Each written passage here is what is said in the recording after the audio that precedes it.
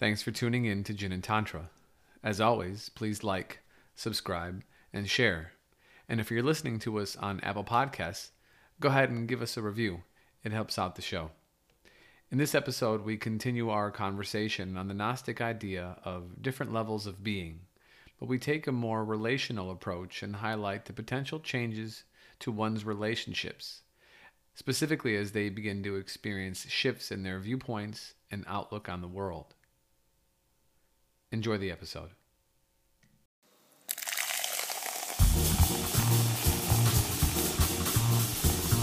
Welcome to Jin and Tantra, Spirituality with a Twist. The podcast that takes Tantrism, Buddhism, Taoism, Sufism, Kabbalism, Shamanism, Chinese medicinism, and all of the other isms we've been influenced by, and blends them into a tall, crisp, cool cocktail your spirit has been longing for. I want you to get together. Now, isn't that refreshing? I want you to get together.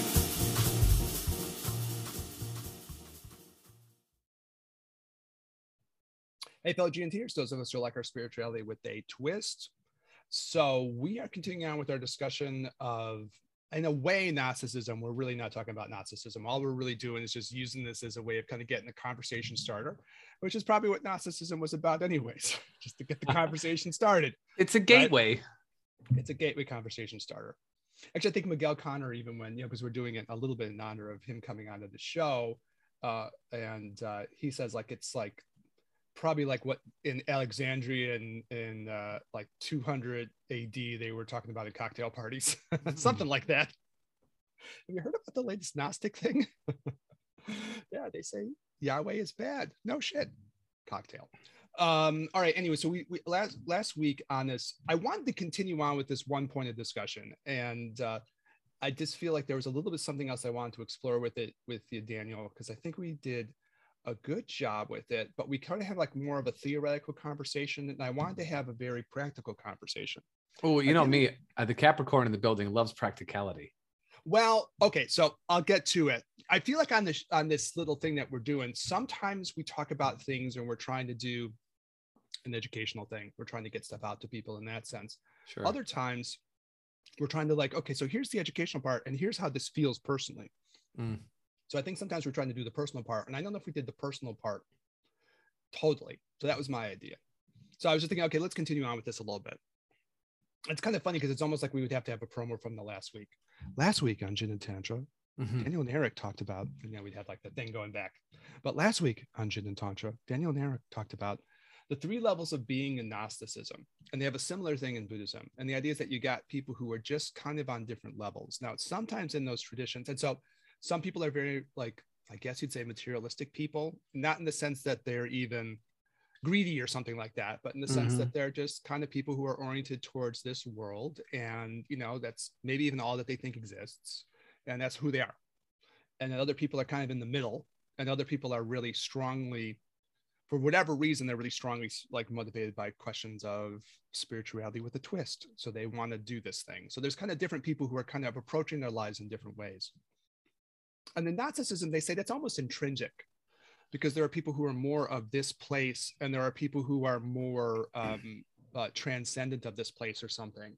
And I think the first time I really got exposed to this idea was through a friend of mine back from grad school, when I was doing my Chinese medical acupuncture herbalism thing. And he talked this way. And I was like, I had never heard anyone talk that way before. And he had a teacher through, I can't remember the name. What's the name of Yogananda's school? Paramahansa Yogananda? Like through the Kriya yoga schools. Yeah. He had a teacher through that school, but the American lady. And they talk this way about people who had different levels of being and all this. And I was like, okay, I never heard this shit before. Because essentially, and we talked about this last week, in Buddhism in general, Tantric Buddhism, you talk about someone having a Buddha nature. Everyone has that the same. It was the first time people were talking about, well, maybe there's differences in this. Maybe intrinsically beings are different, even at the core. And there are some Buddhists who maybe talk this way. I think sometimes you hear this, I think, associated with the Sangha, one of these really famous sort of old school Buddhists. Anyways, it's this question around this. And I think in our conversation, we would both agree, well, we're not into that. We're not going to say people are different at the core or something like that. You know, say that like some people are more inclined to get enlightened and some people are more inclined just to like open up a used car dealership on 167th Street. I mean, we're not going to say that. You know, we're not going there. We're going to go and like be kind of a Buddhist about it. And I think we agreed, say everyone has a Buddha nature. And so we had this conversation about this, and I think we talked about it well. And I think you were kind of bringing up the issue to my ear, something like, well, you know, people are in different places at different times, and you can have compassion for people in all kinds of different places at different times, which is very nice. But my thought was there's kind of like a practical side to this for a person who's trying to go through and change their life. And I wanted to make sure that we just kind of did that subject matter justice, which we kind of talked about, but maybe I wanted to go a little bit more into it. Sure. So I know, does that make sense what I'm trying to say? Yeah, that's fine. All right. So I wanted to give an example story. And I don't know if I talked about this on the podcast at all. It came up at some point earlier. But back in the day when I was doing my first Zen retreats, I was at like a place where people were very experienced. The Zen master from Japan was Hosokawa Roshi. They were awesome. I was learning a lot. I went to the very first really long one. And a couple of the more experienced people said, okay, what are you doing when you get out of this? And I said, well, I'm getting picked up by my significant other at the time. She was picking me up. And they said, okay, we're going to tell you something. You're not going to believe us, but you're going to freak her shit out. So just be aware of this. You're going to come out and you're not going to be the same person. You don't feel that different, but you're going to be really different.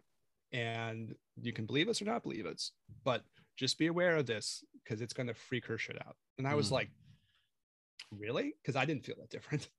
And they were saying, no, your energy, the way you're vibing, all of it, even on almost like sort of a level of chi, vibrational, whatever, it's going to be very different. And I was like, I wasn't like, I didn't believe them. I wasn't like being skeptical or anything. I just like, it was hard to really imagine that. You know what I mean? And I was a guy in my 20s and I was like, well, okay, I hear what you're saying. And I took it seriously. And I was coming out of the retreat. It was the Japanese Cultural Center, which was on Belmont Avenue in Chicago. I'm not sure if it's still there. They ran all these really great Buddhist retreats. Got out, went to the car, and I think it was like some old shitty French car. We had like a Renault or something. So poor students, you know. Ooh la la. Me, like a poor student of like Zen. You know, anyways, so opened the door and I was like, okay, I know that this is gonna, apparently they were telling me this is gonna be really weird. So I just said, you know, hi honey, how you doing, blah blah blah, something really nice. That was being really sweet. And she literally like flinched and almost like cracked the back of her head on the driver's side. You know, she was just like flinched back. It's good the door was locked and didn't pop open because she would just tumbled into traffic on Belmont Avenue. It would have been like not good. But it was just this recoiling. And I was like, whoa. And she was like, just like, it's hard to, because the words that came out of my mouth were, you know, hi honey, or hi baby, how you doing? You know, whatever. It wasn't anything jarring. I didn't say like, what is the sound of one hand clapping? Answer this question now. I just was like a normal greeting that was like nice. Had you brushed your teeth that day? Yeah, it was all good. Okay. And I had showered. Everything was cool. Okay. You know, all right. You shower a lot in Zen retreats. You take these baths, you soak in the salts. I was probably very like, my skin probably looked pretty good. You know? Maybe it was your radiant beauty. I don't know. But it was like literally like a shock and a recoiling. I can still kind of see it in my mind. I was like, okay, this is real, obviously. Like I legitimately, something had changed to the point where like after one sentence, she was already like, you know, like flinching back, you know? And so I think the thing that gets me with this from what we were talking about last week is, yeah, I think ultimately, I don't think intrinsically people are different at the core. I'm not going to give up my feeling of, no, Buddha nature is the same in all people. Core of the soul or the spirit's the same in all beings. That's a pretty quintessential tantric Buddhist point of view. And I'm in. But on a relative level, yeah, people are in different places pretty dramatically, you know? And I wanted to just have this, make sure we had this practical conversation. And I thought about this experience to share. And I thought, yeah, like you really will change. Like you'll be a different person. And it creates a kind of an odd problem where all of a sudden, not even like with your intention, because I had no intention of freaking her shit out. I had every intention of not freaking her shit out, but that was obviously just different. And so I was thinking about that. And the other part that struck me out about this, Daniel, is I think you almost have to change. And it could be on that energetic level, like maybe my little experience coming out of the retreat, but probably also just on the level of like, probably your mind, your thoughts, your beliefs about a lot of things will probably change, and probably things that are even maybe core, to who you are or who your relationships are with other people. So I don't know. I was thinking like probably your attitudes towards work, or your attitudes towards family or love and relationships, and what's meaningful in the life, and how you want to spend your time, and what has value. I think these things will probably change. And as I was thinking it through, prepping for the episode, I thought, well, if nothing changes, I find that even hard to imagine. Like, what the heck would be happening that you wouldn't change your mind about things if you were really like investing yourself in something? It'd be like going to the psychologist or something and you never changed. What would be the fucking point? Why would you keep going? If you just were like the exact same person every week. No, there's no point in doing it, right? You have to change. So I would find it hard to imagine not changing. And if you really didn't change, then you'd have to say probably nothing's happening. If you were going to go and say, okay, all my attitudes, values, beliefs are exactly the same way they were before I started this process. I mean, how could that even be? And what would be the point? If you took your attitudes towards everything and you just lay them out relative to everybody else around you, and you found that they hadn't changed at all, when you're going through some kind of process of transformation, then you're probably not transforming and there's probably nothing too much happening. So I think it's an important subject matter, because if you think about all the things that you might have thought before, all that in Buddhist terminology, Tantric Buddhist terminology, that talk about the conventional truths of your culture, if those all stay the same, then what are you? Just the same person you were before, but now you just happen to meditate and your mind is like more calm in some generic way or something? I just don't see how that's possible. I don't think it's going to happen practically, and I don't know what it would mean if like it didn't happen. All right, so that's my little beginning spiel. What do you think about all that? I was curious to see what your reaction would be. Well, there's a number of things that you're kind of discussing. First of all, is one that I like to call like habituation or solidification, meaning that the things that you are doing in your life are strengthening the ideas of who you are. So like there's a Carlos Castaneda likes to say, you are the way you tell yourself you are. So the things that you're something like watch what you do with your mind, because you're creating who you are. Yeah. And so in terms of just who people are on a regular basis, they do things, I think, out of habituation. There's just a momentum, that's just life, and that's that. Now, on the other hand, people who are looking to create change, looking to have, I don't know, some improvement, perhaps some kind of different outcome based on their efforts, then they'll, go down this road of seeking things that, will claim to elicit, this change and perform whatever it is that the people are suggesting if they trust those kinds of people. So there's kind of two parts in here. There's the long part and the short part. The long part is this sort of lifelong practices of like yoga, meditation, writing, whatever form that you kind of choose from. And meditations, obviously, it's not just counting your breath, which Zen is one, but there's numerous other types of meditation, that these are sort of, it's the water that's dripping on the stone year after year that causes the stone to become slightly eroded, and over time it has that effect on it. I think I would say about that, Daniel, real quick, sure, because I had no intention of like watering and stoning with this person at all. It just happened. You know what I'm saying? Mm-hmm, mm-hmm. Yeah. So anyways, I just wanted to throw it out. Sure, because, sure. it's not just the long process of it. Anyways, I didn't want to kill your flow. No, you're all good. I just thought I would want to throw that out. But that's the long trajectory of those practices is to have this kind of like larger transformation that occurs. And then so that's the long part, right? And then there's the short part. When you go on retreats or when you use even like psychedelics, it's this highly concentrated transformational experiences that then resonate throughout the entire being, whether you're aware of it or not. Now with psychedelics, you're very aware of it. It's very obvious. But if you go on a, really intense retreat for 4, 5, 10 days, 2 weeks, in the grand scheme of things, that's a tiny amount of time. It seems long when you're there for sure. but you have broken all of your habituation patterns. So you're not getting up at the same time. You're not eating the same foods. You're not going to work. You're not interacting with your partners or your friends or your coworkers. You're not seeing the same things. You're doing something over and over and over again. You're creating a new routine. And that new routine then from the inside out causes change. And it almost doesn't matter what the routine is. But if you're doing, meditation, yoga, whatever the case is, whatever you're working on, the change is profound because you have for once broken the entire pattern of your existence that has been moving basically off inertia. No offense, but it's true, and you're doing something totally different. In those moments, you are a different person. You're you, but you're dipped in a different water, and everything that comes out of it then is going to be kind of drastic. I know when I came home I did a month-long retreat in Costa Rica for like some yoga training. One of my friends, I walked into the gym and I've been gone for at that point, like 5-6 weeks. He walks in, he goes, "God damn, you're smooth." I'm like, "What do you mean?" He goes, "I feel like stress just bounces off of you like Neo in the Matrix, and I hadn't said anything. I just walked into the gym. Yeah, that's the trippy part, right? Yeah. People just who know you even on that, you're talking about what? Just like you haven't even opened your mouth to say anything that profound yet, let alone when you open your mouth, you start saying shit. But, you haven't even opened your mouth yet. Just energetically, the person's like, whoa, okay, you're a different person than you were before. Well, Eric, remember when I came home from Peru the first time, when I came back and we had lunch down at Pacific College in downtown Chicago. Yeah. Even then you were like, oh, you're you're in a different headspace. It's in a beautiful way too, right? Yeah. For people who appreciate the change. For sure. But we can certainly talk about that where you end up going.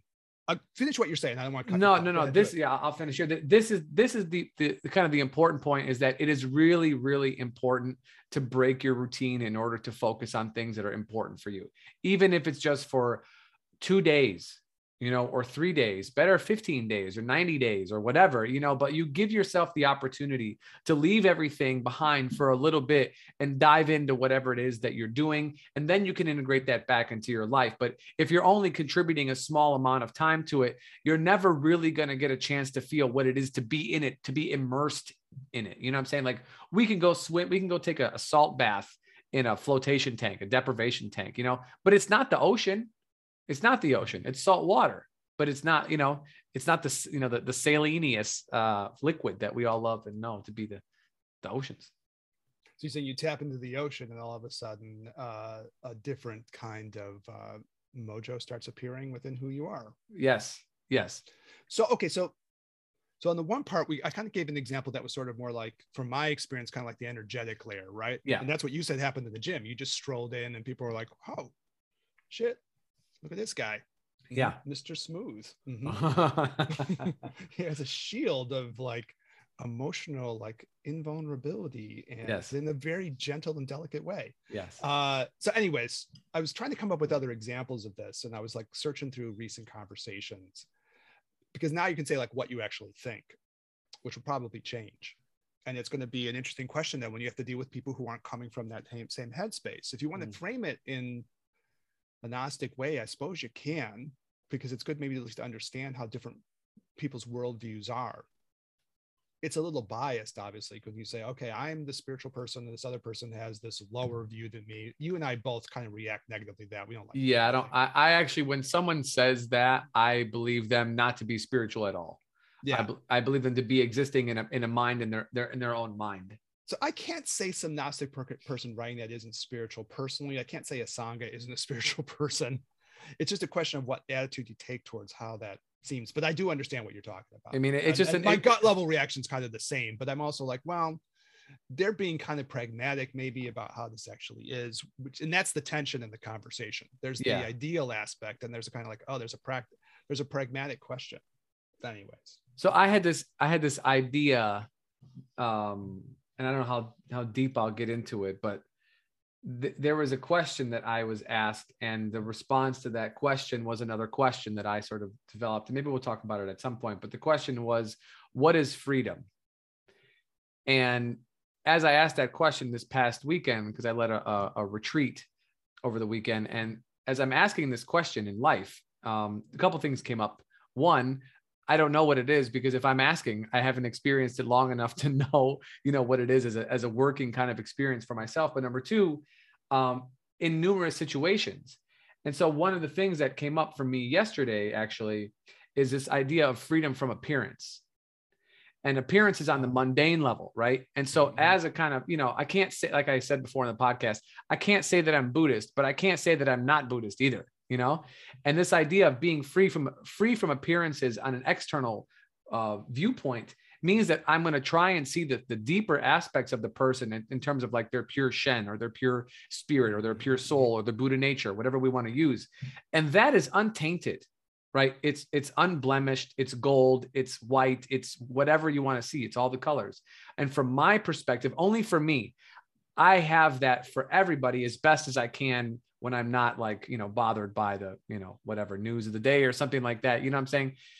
And so because of that, this is the goal that my goal is to see everybody like that. And ideas when someone says someone is or is not that way, from a spiritual, quote unquote, spiritual perspective, I'm kind of like, yeah, maybe their actions don't say that, but inside I have to believe that they're that way because I believe that I and them are the same.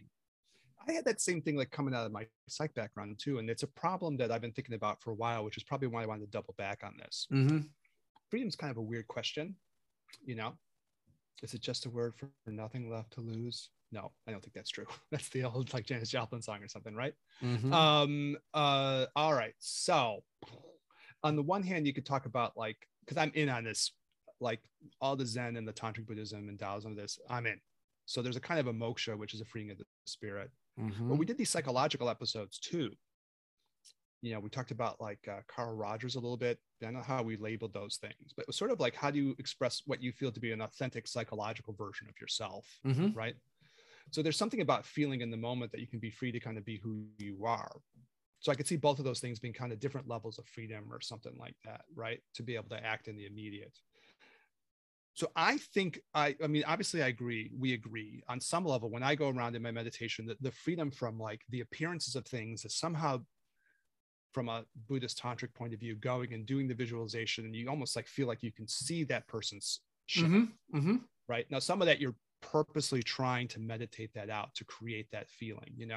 Sometimes what you'll do is you'll put whatever your practice is. Let's say you do a certain tantric practice, like you do Tara. So when you see that person as Tara, which is something we'll have to talk about that meditation at some point. We haven't done yet, but where you sort of start visualizing people as divine beings. It's come up here and there in our conversations. Yeah. So then you also see their pure spirit, which is what? Formless and beautiful and light mm-hmm. and brilliant and whatever. Like that's something that you purposely do, and it'll change how you feel about people. Mm-hmm. It's for reals. In psychology, yeah, go ahead.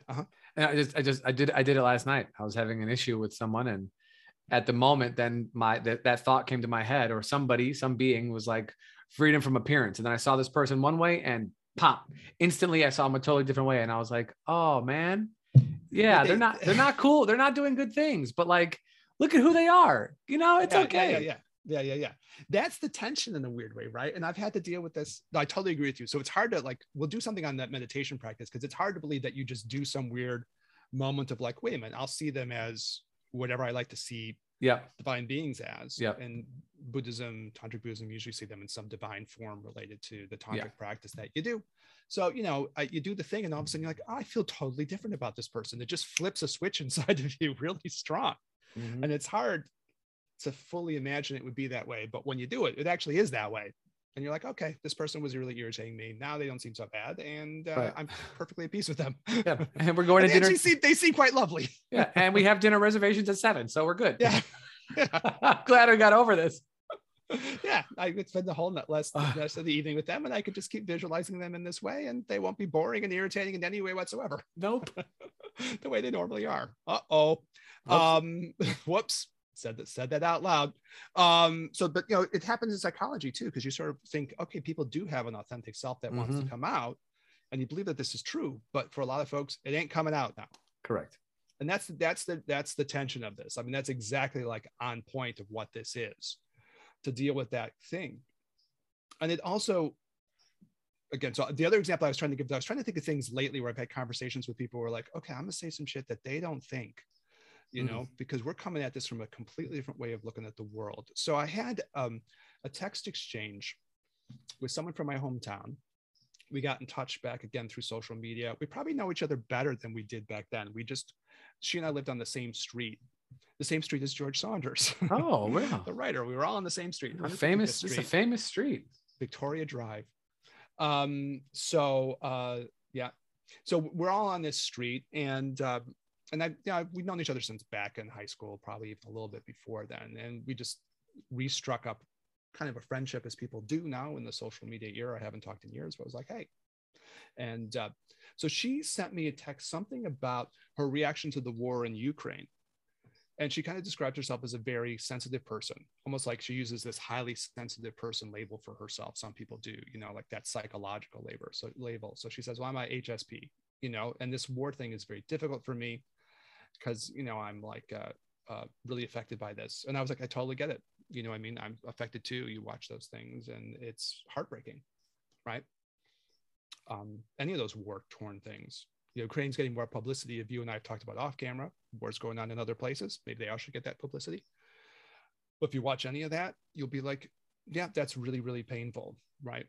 And I tried to write back something, I guess, that I really felt. So I wrote back and said, I don't watch it all the time now. I can't do it personally. I know if you do you watch that kind of footage on a daily basis? I don't. I would say that I check in, but I check in and I'm looking for the other parts. I'm looking for the trend lines and see where things are going. I try not to, in the beginning, yeah, for sure, I was definitely locked in, but I, have learned just from my own personal experience being in those kind of environments and whatnot, that it's better. You've been in the military, you've been in war places, right? Yeah.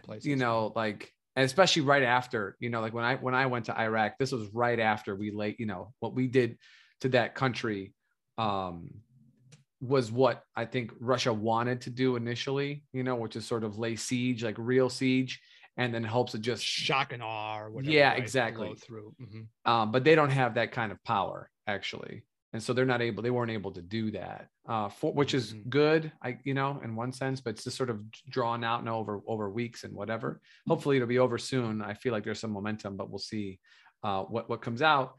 But I just sort of look at the trend, looking at that trends, where are things moving, where overall, like I try to take kind of like a general's perspective and not be so close to the ground, because it's very difficult. It's very difficult to watch like footage of like blown out buildings and people sobbing and, just confusedly. I can't do it on some level. No, I mean, I just donated money to a Ukrainian family today, actually this morning. I met a guy and gave him some dough and, we try our best. Probably give some money. And like, I have lots of people I know from that part of the world, like specifically people from Ukraine that I was calling and saying, hey, I'm really sorry about things that are happening. It's, there's an element where it's people I love.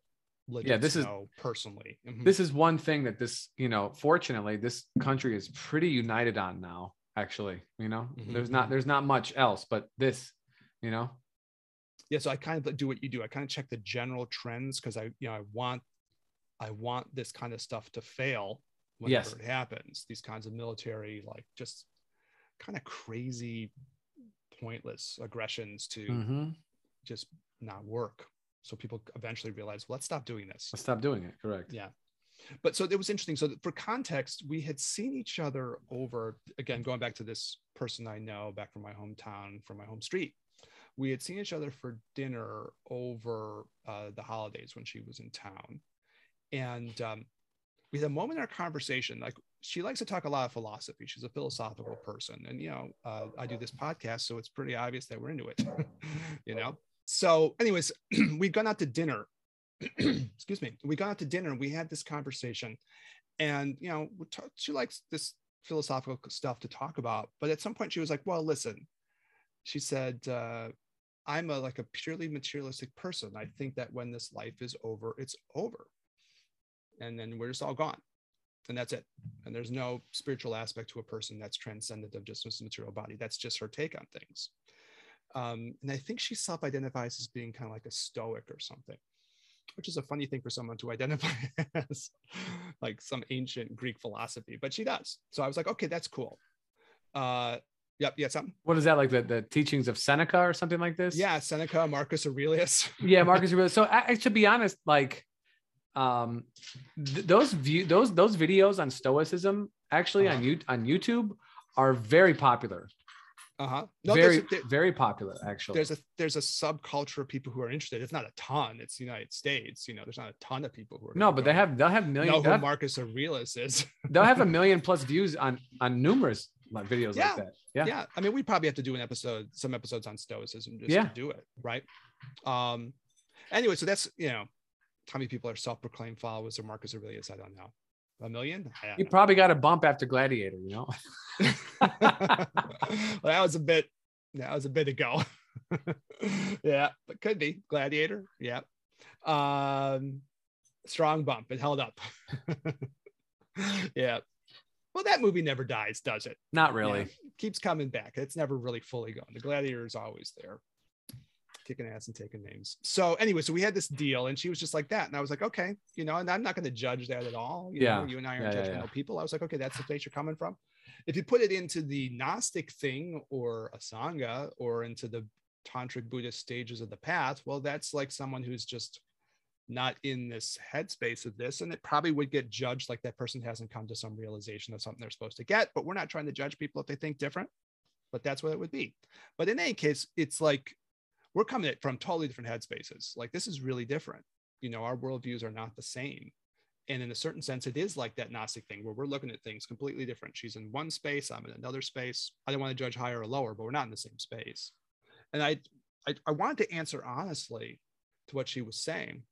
So I wrote back something like, well, I'm not watching these things like you. I want to look at more like a general's eye view to figure out where things are going. So hopefully it'll end soon. Right. I want to pay attention to that. But otherwise, I'm not watching the videos of tragedy because it's tragedies I can't do anything about. I can feel compassion. Those things I can do, like maybe I can donate money to good causes or something like that. Anyways, it got to the point where in the text, which is a long text, we do long texts, where I was just like, okay, so I like to think from a Buddhist point of view that even when someone is stuck in a tragic situation, like they're in some war-torn city, maybe even you lose your life. But I would like to think it's a Buddhist world where that story doesn't end there. And even though this story is tragic now, it can change and go someplace else. And that story can become a no longer a tragic story as lives go on. Mm-hmm. Now, is that like some kind of optimistic delusion? I'm perfectly willing to say, okay, maybe, I think Robert Thurman's willing to say the same, but this is the space I'm coming from. So when I look at these things, I see it that way. But it's obviously, we don't see things the same way. And in a funny way, she didn't write back about it.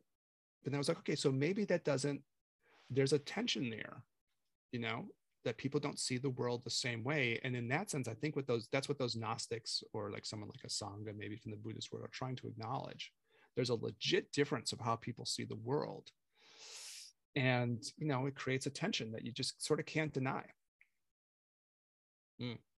So I don't think the attitude is supposed to be then, like saying the Tantric Buddhist stuff, it's not supposed to be like a cult. And you and I would never be in favor of that. No. Cut ties with the people and because they don't think the same, just cut them out.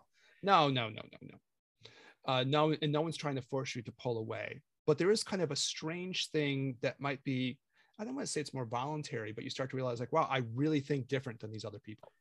It's a legit thing. I don't see the world the same way. I'll try to give other examples as we go, but let me give you a chance to. I think that tension is important. It is, and you'll appreciate this. It's like sexual tension. And like that, there is something there that we are. Some party is acknowledging perhaps more than another, but it's definitely there, right? And it's that tension. That's what makes it. That's what makes a sexual tension. You really went back to the gist of the show. You really went back to the tantric way of talking. I'm doing it. You know what I mean? Someone's got to go there, right? But that's what makes it hot, right? That's what that part is. It makes it interesting. It creates that tension of interest, right? But I'm saying from a sexual perspective, right? But from this perspective, that tension. But it also it's what creates interest sexually, but it also creates interest like intellectually or emotionally. Yeah. And that's what I'm saying. From this perspective, that tension forces the one who doesn't agree with the other one to have to look at their viewpoint again. Now they can double down and now I'll go back to what I said earlier about habituation and momentum moving you forward. You can continue to take that same viewpoint over and over and over and over and over and over and over again and never question it. And that's totally your prerogative. But if you have a conversation with somebody who has completely different viewpoints from you, I love when that happens, because then they ask different questions that challenge me, because maybe I've only been talking to people who believe the way that I do. And they're all going to go, yeah, Daniel. Oh yeah, that's beautiful. That's right. And where someone else doesn't respect me in the same way, they're like, what are you saying, dude? That doesn't make any sense. Have you heard yourself? And it gives me an opportunity to take the perspective of somebody who is totally foreign, and maybe I can either see things from a new perspective and say, oh, wow, I never thought of it like that. This is a good question. I'm going to bring that to somebody who I would like to ask that to. Or maybe I would say, that's a really good question. I think we should talk more, because I might have a couple things to help something share to say you about with. this. Yeah, exactly. But I like those opportunities. Now, not everybody's going to take those things, those opportunities, and grow from them. They're going to fight and be like, well, you don't know what you're talking about. For me, at the end, we don't know what happens afterwards. So might as well prepare as if, we did, because if you don't prepare and you need it, then you're screwed. But if you did prepare and you're ready, hey, we did a good job. So it's one of these things. So that's about the reincarnation thing specifically, right? Yep. Yeah.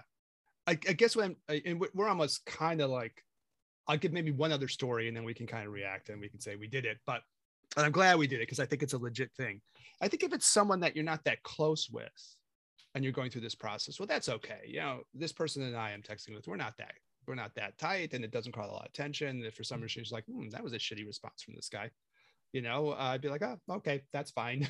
We're getting to the real parts right now. We don't have to talk anymore. It's cool. I mean, if she was like, oh, this guy has a weird way of looking at the world, and it's totally fine right. between us. But if she was like that, I'd be like, okay, that's cool. Right.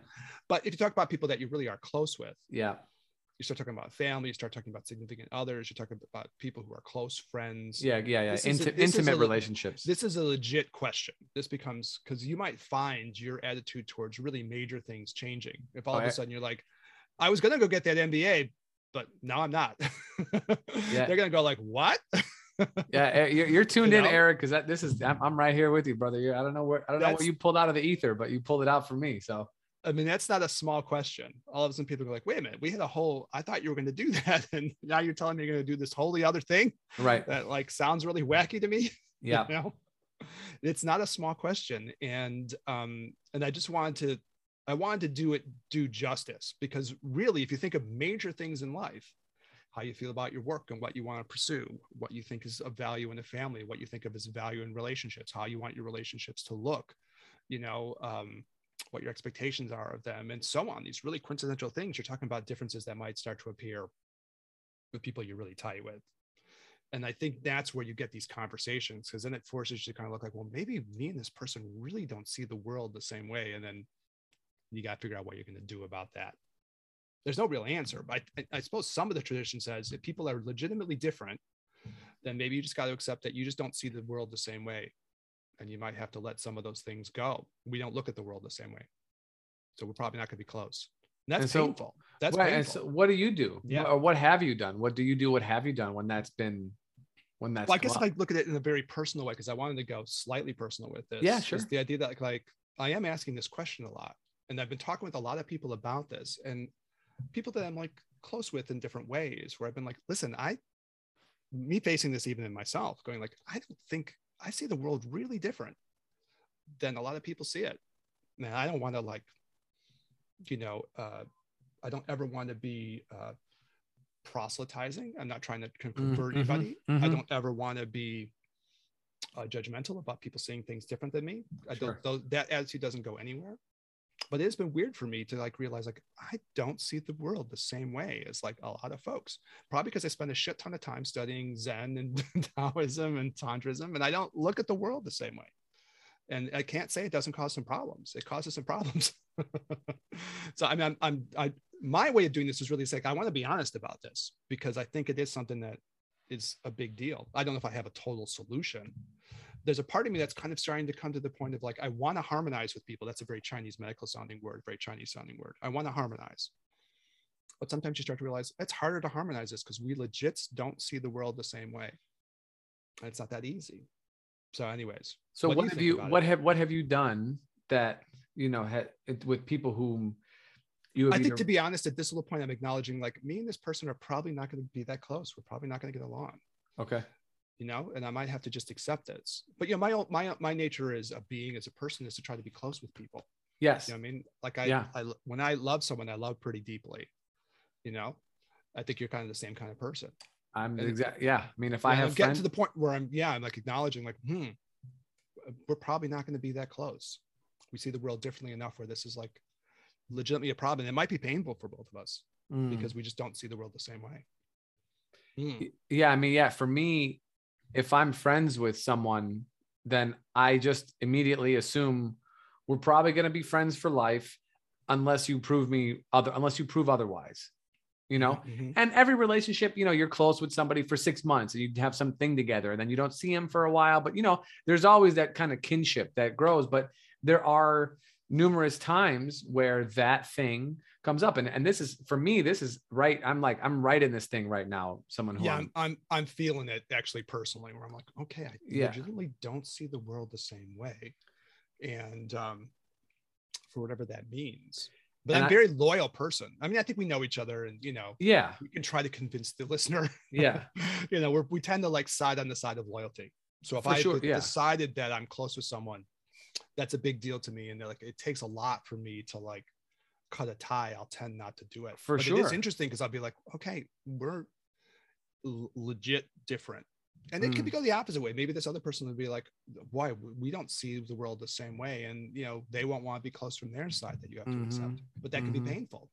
You know, you're going through something, you're transforming yourself, you think you're getting better, you think you're getting more wise, and to the extent that you can get more wise, you think you're seeing things more clearly, and you don't agree with other people, then it's like, okay, that's a problem for this, you know, this other person doesn't feel close to me anymore. Maybe, and I'll choose to go, and that hurts. Yeah. Right. Yeah. I mean, that's, so I want to do it legit. It's real. This is a real thing. Yeah. And this is, I would say I'm right here right now. You know, shall remain nameless, the individuals. But this is where it is. And like I said, you know, this has sort of been coming. Remain nameless to protect the innocent, right? Yeah, that's right. Yeah, that's right. I don't want to say in those cop shows. Yeah, I don't want anybody to get maimed.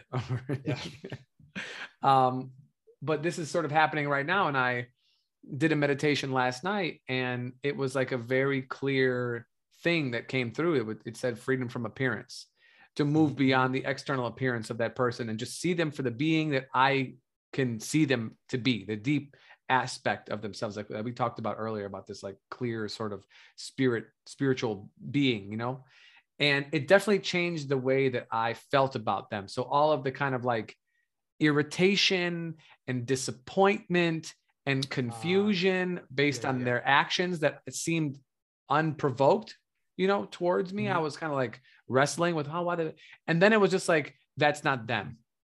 And then the message was very clear. That's not them. And from a shamanic perspective, I could be like, well, they went through a lot over the last few months. And if they picked up something along the way that literally is affecting their psyche, that would make a lot more sense than just this outburst of this person. I don't want to minimize what they've done, for sure. I have to accept someone's actions in this reality because they did them. They're responsible for them, just like how I am, you know? But simultaneously, how do I move forward? And so realizing that, you know, freedom from appearance gave me this freedom of sort of not being attached to that person in the way that I normally have been. And I could see them for the being that they are. And it gave me a sense of freedom actually from the relationship, that like, even if we're not as close as we once were, I do not at this moment feel that sort of like I failed in the relationship perspective. I see, you know what I'm saying? Because you and I are kind of a little bit like that. We could feel like we have a certain loyalty aspect of who we are. And I will try to be very loyal to people, even when it's not working or something. I mean, I'm going to continue to try to be loyal, sometimes above and beyond the call of duty. I'll try to like really try to be loyal, because the people that I'm close with, I value very deeply. Yeah. Yeah, no, it's definitely, if I say I love and care about someone, like I mean it, that'll be for the rest of my life. I will never break that bond. Never break it. Never. But, there is a weird thing where you have to accept like, okay, this may not be right with this person. maybe they want to break it with you, or maybe it isn't quite right. You can't find a space that you can meet. It's interesting. The other thing is that not everybody thinks the same way, Eric. It's actually, also true too. not everybody thinks the same way. And so, for people, listening, I feel like this has been an Eric and Daniel conversation. We sort of forgot about the audience, a little bit, but no, I mean, I would hope that other people probably can relate to it. You start to go through something where you start to transform, whether it's because you're seeing a therapist psychologically, or maybe you're doing some spiritual thing, or some part of you starts to change, and you start to realize, oh, there's tension happening between me and the people I'm close with around me. Shit, I wasn't anticipating this. I'm getting better in my own eyes. Yeah. But for these people, I'm not the same person I was, and this is causing problems with them. I hope, we're talking like our own examples, but I would think that this would be something a lot of people would feel. And I could say for people, like, it's difficult to sort of tailor what's impossible to tailor someone else's behavior, in the way that you would always want them to be. Because if they were always the way you would want them to be, they wouldn't be another person, they'd be you. And then you're just existing by yourself. You might just be looking in the mirror. Exactly. Talking to yourself. Right. Which works, but not so fun. But what you can do, from my perspective is, sort of do what I did and probably do what Eric does, which is take ownership of what you can do from your own seat, from your own perspective, and work on the things that you can in terms of seeing that person in their best light, reminiscing about the times that were good, that were positive, why you have even a bond with that person now, and then see how that their actions are affecting you. What does that pull up from you? What triggers or what kind of emotional aspects is resonating in a negative way that's causing you to be outside of your normal mainstream of thinking, and work on that on your own first, before you engage with that person. And then when you engage with them, hopefully some of those things are not as hot buttony as they would have been if you didn't do that work.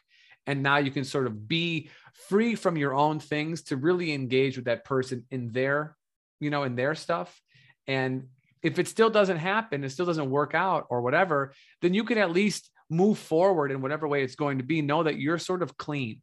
You tried. You tried. As hard as you could. That's very important for me too. I do get that psychologically. I want to know, like, okay, I tried to be loyal to this person to as much as I possibly could. Yeah. Right? Yeah. Okay, so the other part of this, and this is maybe a tease for like next episode, because it does relate to what our last subject matter was in this whole thing, which was what's the source of suffering in the world. But I wanted to give one other example, which relates back to kind of the Buddhist concept of conventional truth, which is part of this very funky Buddhist idea called emptiness or shunyata.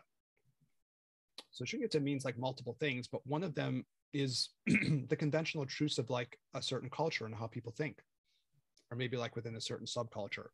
So I hit across an interesting example. I'm sure I can text back and forth with this person and we're going to understand each other and it's no problem. So it's not like this is going to cause me a problem, but it is something where I realize there's a difference. Okay, so let me start a story.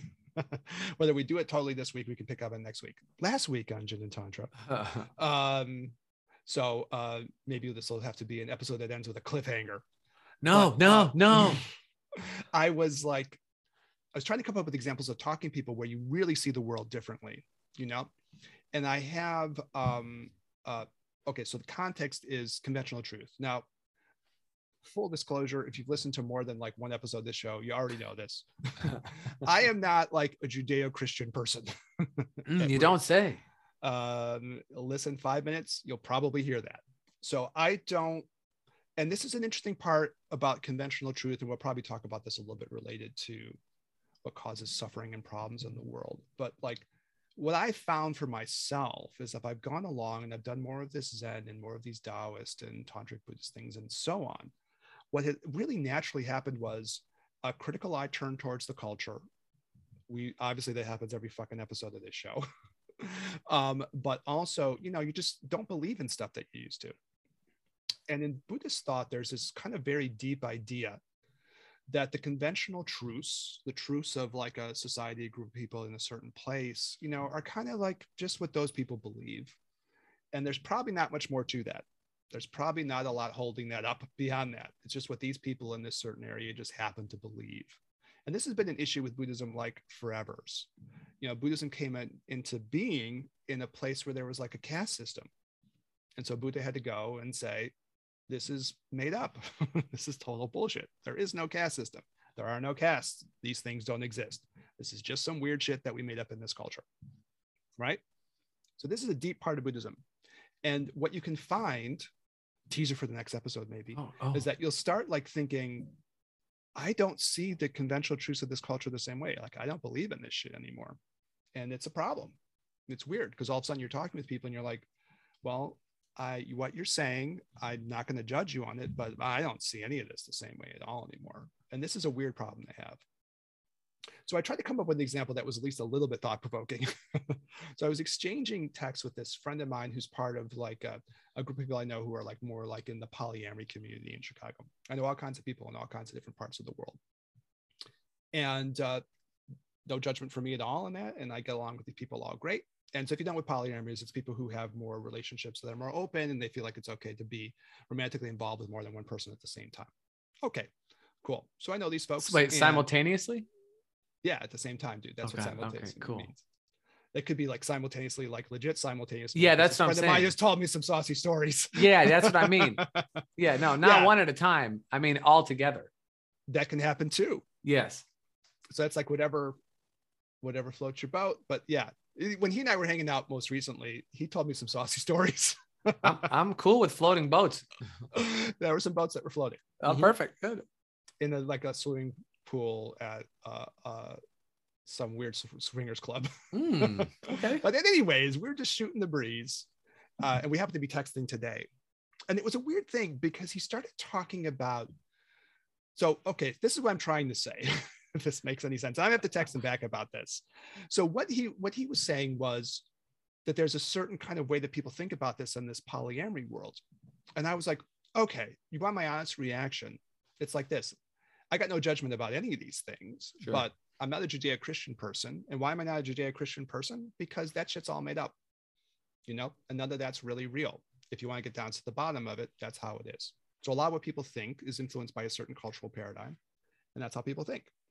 But now you're telling me a bunch of polyamory things.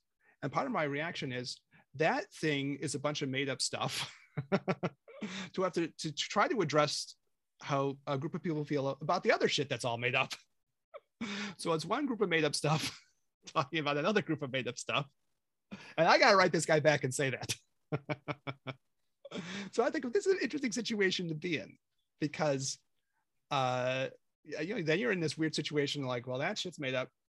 This other stuff that you're making up relative to this other made up stuff is also made up, and I'll see how he reacts, and I'm sure it's going to be cool. I don't think it's going to be a big tension between us, but it was an interesting moment to be in because I was like, interesting. I'm like in the space where my sense of what is true based on the spiritual path that I've been involved with for a long time is putting me in a situation where I see things legit different than kind of pretty much everybody in this conversation. I'm not going to see it the same, So if he was having a discussion with someone else who was like not a poly person, I probably wouldn't agree with that person. I probably wouldn't agree with him entirely either, and part of the not agreeing would be probably because the thing is kind of made up. And that's a Buddhist problem. And I'm using it as an example because it's just, it just happened to cross my path. And it's interesting, to be in that situation. But I was like, yeah, that's the nature of conventional truths with people. And when you do a lot of this Buddhist stuff, you do a lot of this Taoist stuff, you get a little more tantric, somehow there's this experience that's like, obviously, I think in Buddhism is supposed to be really, really important, which is that you start to see things is not having the substantiality. Now you're talking about emptiness, shunyata, and the nature of conventional truth. And you might find yourself really kind of being in your own space where the conventional truths of all kinds of people are no longer your truths anymore. Does it make sense what I'm trying to say? Yeah. I mean, you're talking about like a culture of counterculture, even like you leave one culture you're not into and the counterculture, you're not into them necessarily either. Yeah. It's but judgment against anybody, but you're in another group that has its own ideologies. It's just different than the one that you were in previously from that perspective. But I see. I think that it's important to feel like you have belief in what it is that you are seeing in the world and the way that you're seeing it, whatever it is, because at least then if what you are experiencing is provable or not provable for you. At least this is important for me. you know? I think that's right. I think you have to. So it's a very Buddhist thing, actually. On the one hand, you say, okay, I learned enough Buddhist philosophy where I can see that these are conventional truths. So the society has a conventional truth. This person has a conventional truth. Partially, this conventional truth of this other counterculture way of thinking is like a reaction to the conventional truth of the other side, and none of them are real. That's like a very Zen Buddhist-y way to think, right? And I'm just Zen saying, Buddhist Taoist-y way to think. I'm I just don't saying, think that ever occurred to me before. I've never actually had that conversation with someone where I had to go, okay, yeah. I mean, I'm just saying in terms, whatever it is that you believe in, I think you should believe in it fully, even if you're wrong. Like you should believe in it fully. And then this, if you're proven wrong, then you could say, okay, I get to throw that out now. Let me learn and move to the next thing. You know, it's important because if you don't, then you're never really engaged in anything. You're sort of partially engaged in a bunch of different things, trying to piece it together, and that might work, you know, following that ideology. But then you have to be committed to that. I think it's the overarching thing was to be committed to whatever it is that you're into. Existentially speaking, I agree. If you don't actually try, yes, and throw yourself into something, well, you haven't really given it a decent shot. Yeah. You know, so if you're just, and that will happen to a lot of folks too. It's almost like that's a connected issue, right? You get people who are like, oh, I'm really interested in this or that, and they don't do anything. Correct. Like, well, you haven't put yourself in enough to figure out what it's actually going to do for you. Yeah. Right. So I think you have to do that. But I never really thought about it. I began to realize, like, okay, you know, this is something that's shunyata, the attitudes of the conventional truths of this world, place where I live, you know, and this is another thing that's a reaction to that other thing, like you were saying, and like none of them are like, from a Buddhist point of view, they're all like just made up. And maybe like what the capper is on this discussion then is like, there's a certain, I don't know, there's a certain kind of loneliness to this, but a certain kind of freedom, maybe. If you want to bring our words of the show back, you know, bring the words of the show back, there's kind of a freedom because you're like, okay, I think I know what my truth is of these things. And like what you're saying, I'm willing to kind of like say, okay, yeah, I'm really into this. I think this is actually true. And I'll back my words up with how I am in the world. So that I'm not in a situation where I'm not putting myself into it enough, where I'm not even like speaking my truth and being true to my truth. Right. That's what you're saying was part of the concern too. Right. Yeah. Yeah. But on the other hand, there's a certain part where you might feel a little bit lonerish. Maybe for next episode, but my daughter's going through this a little bit Northwestern. She grew up in like with me as her pops. And there's this realization she's having where she's like, you know, I don't think I'm like any of these folks. And I'm like, probably aren't. You know, she's very like psychologically healthy. She's like amazingly psychologically healthy person. She has like almost no psychological issues of any serious import at all. Like crazy psychologically healthy. And I think part of the reason is because she's not wrapped up in fucked up conventional truths of this culture. I think that's true. As a parent, I'm like, thank God you're like, you've dodged there's no drugs, there's no eating disorders, there's no fucked up shit with sex, there's none of it. Yeah. None of it's there at all. But she's having these moments where she's like, I think I'm really different from the people in this circle. I can go out with them, I can get drunk, I can have a good time, everything's good, but I don't think we see the world the same way. And I was like, okay, probably you don't. And part of the reason why you don't is because you're free to do that. Once you're free to look at the world in a different way, then probably you do. And then she's saying, well, I'm okay kind of being a little bit of a loner then. You know, I spend some time by myself and I'm really happy. I like myself. When I want to go out to the bar and like, you know, and pop out a little bit, I can pop out, you know. It's an interesting problem, you know, because there's probably some underlying current of like, okay, I probably am neither fish nor fowl and I don't fit in any of these things. Right. And then you have a certain kind of freedom, but there might be a certain kind of loneliness associated with that even. Yes. But if you're comfortable with yourself and who you are, you maybe feel even more psychologically healthy and better about yourself. Maybe that's a way to cap up an episode. That's right. Be you 100%. I'm actually kind of a little inspired by her. I was telling you that. I was like, this is pretty fucking amazing the way you're doing this. I'm like very proud of you. And in some ways I almost look and say, I admire it in you that you're doing this. I don't think I could have done that in my 20s at all, you know, or like late teens, early 20s. I'm like, this is fucking awesome. You know, go you. I love it. Yeah. But it's all right, my friend.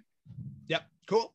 Well, we did it. We went deep into it. We went deep. Personal. We did it. We went in there and we came out the other side unscathed. Yes. And hopefully a little bit better for the journey. That's right. That's right. That's what it's all about. Well, as always, Eric, thank you so much for spending time with me and Thank you so much to our listeners for tuning in to us this week, last week, the weeks previous, and the weeks following. We are doing this thing, and we appreciate all the feedback that we get. If you are listening to us on Apple Podcasts, if you would shoot us a quick 5-star blasted review saying, my God, amazing. That would definitely help our rankings. And no matter what platform you're listening to us on, if you would share with somebody, we would appreciate it. Even if you spam their inbox with 100 of our different episodes just to annoy them, that would be fine. Also, we definitely still appreciate that. Either way, you can hit us up on the gram at Gin and Tantra, or you can send us an email with, if you have some things that you'd like us to cover. We definitely have done that before. You can hit us up at ginandtantra@gmail.com. For Eric, this is Daniel. We'll catch you on the next one. Peace. I want you to get together. I want you to put your hands together one time. I want you to get together.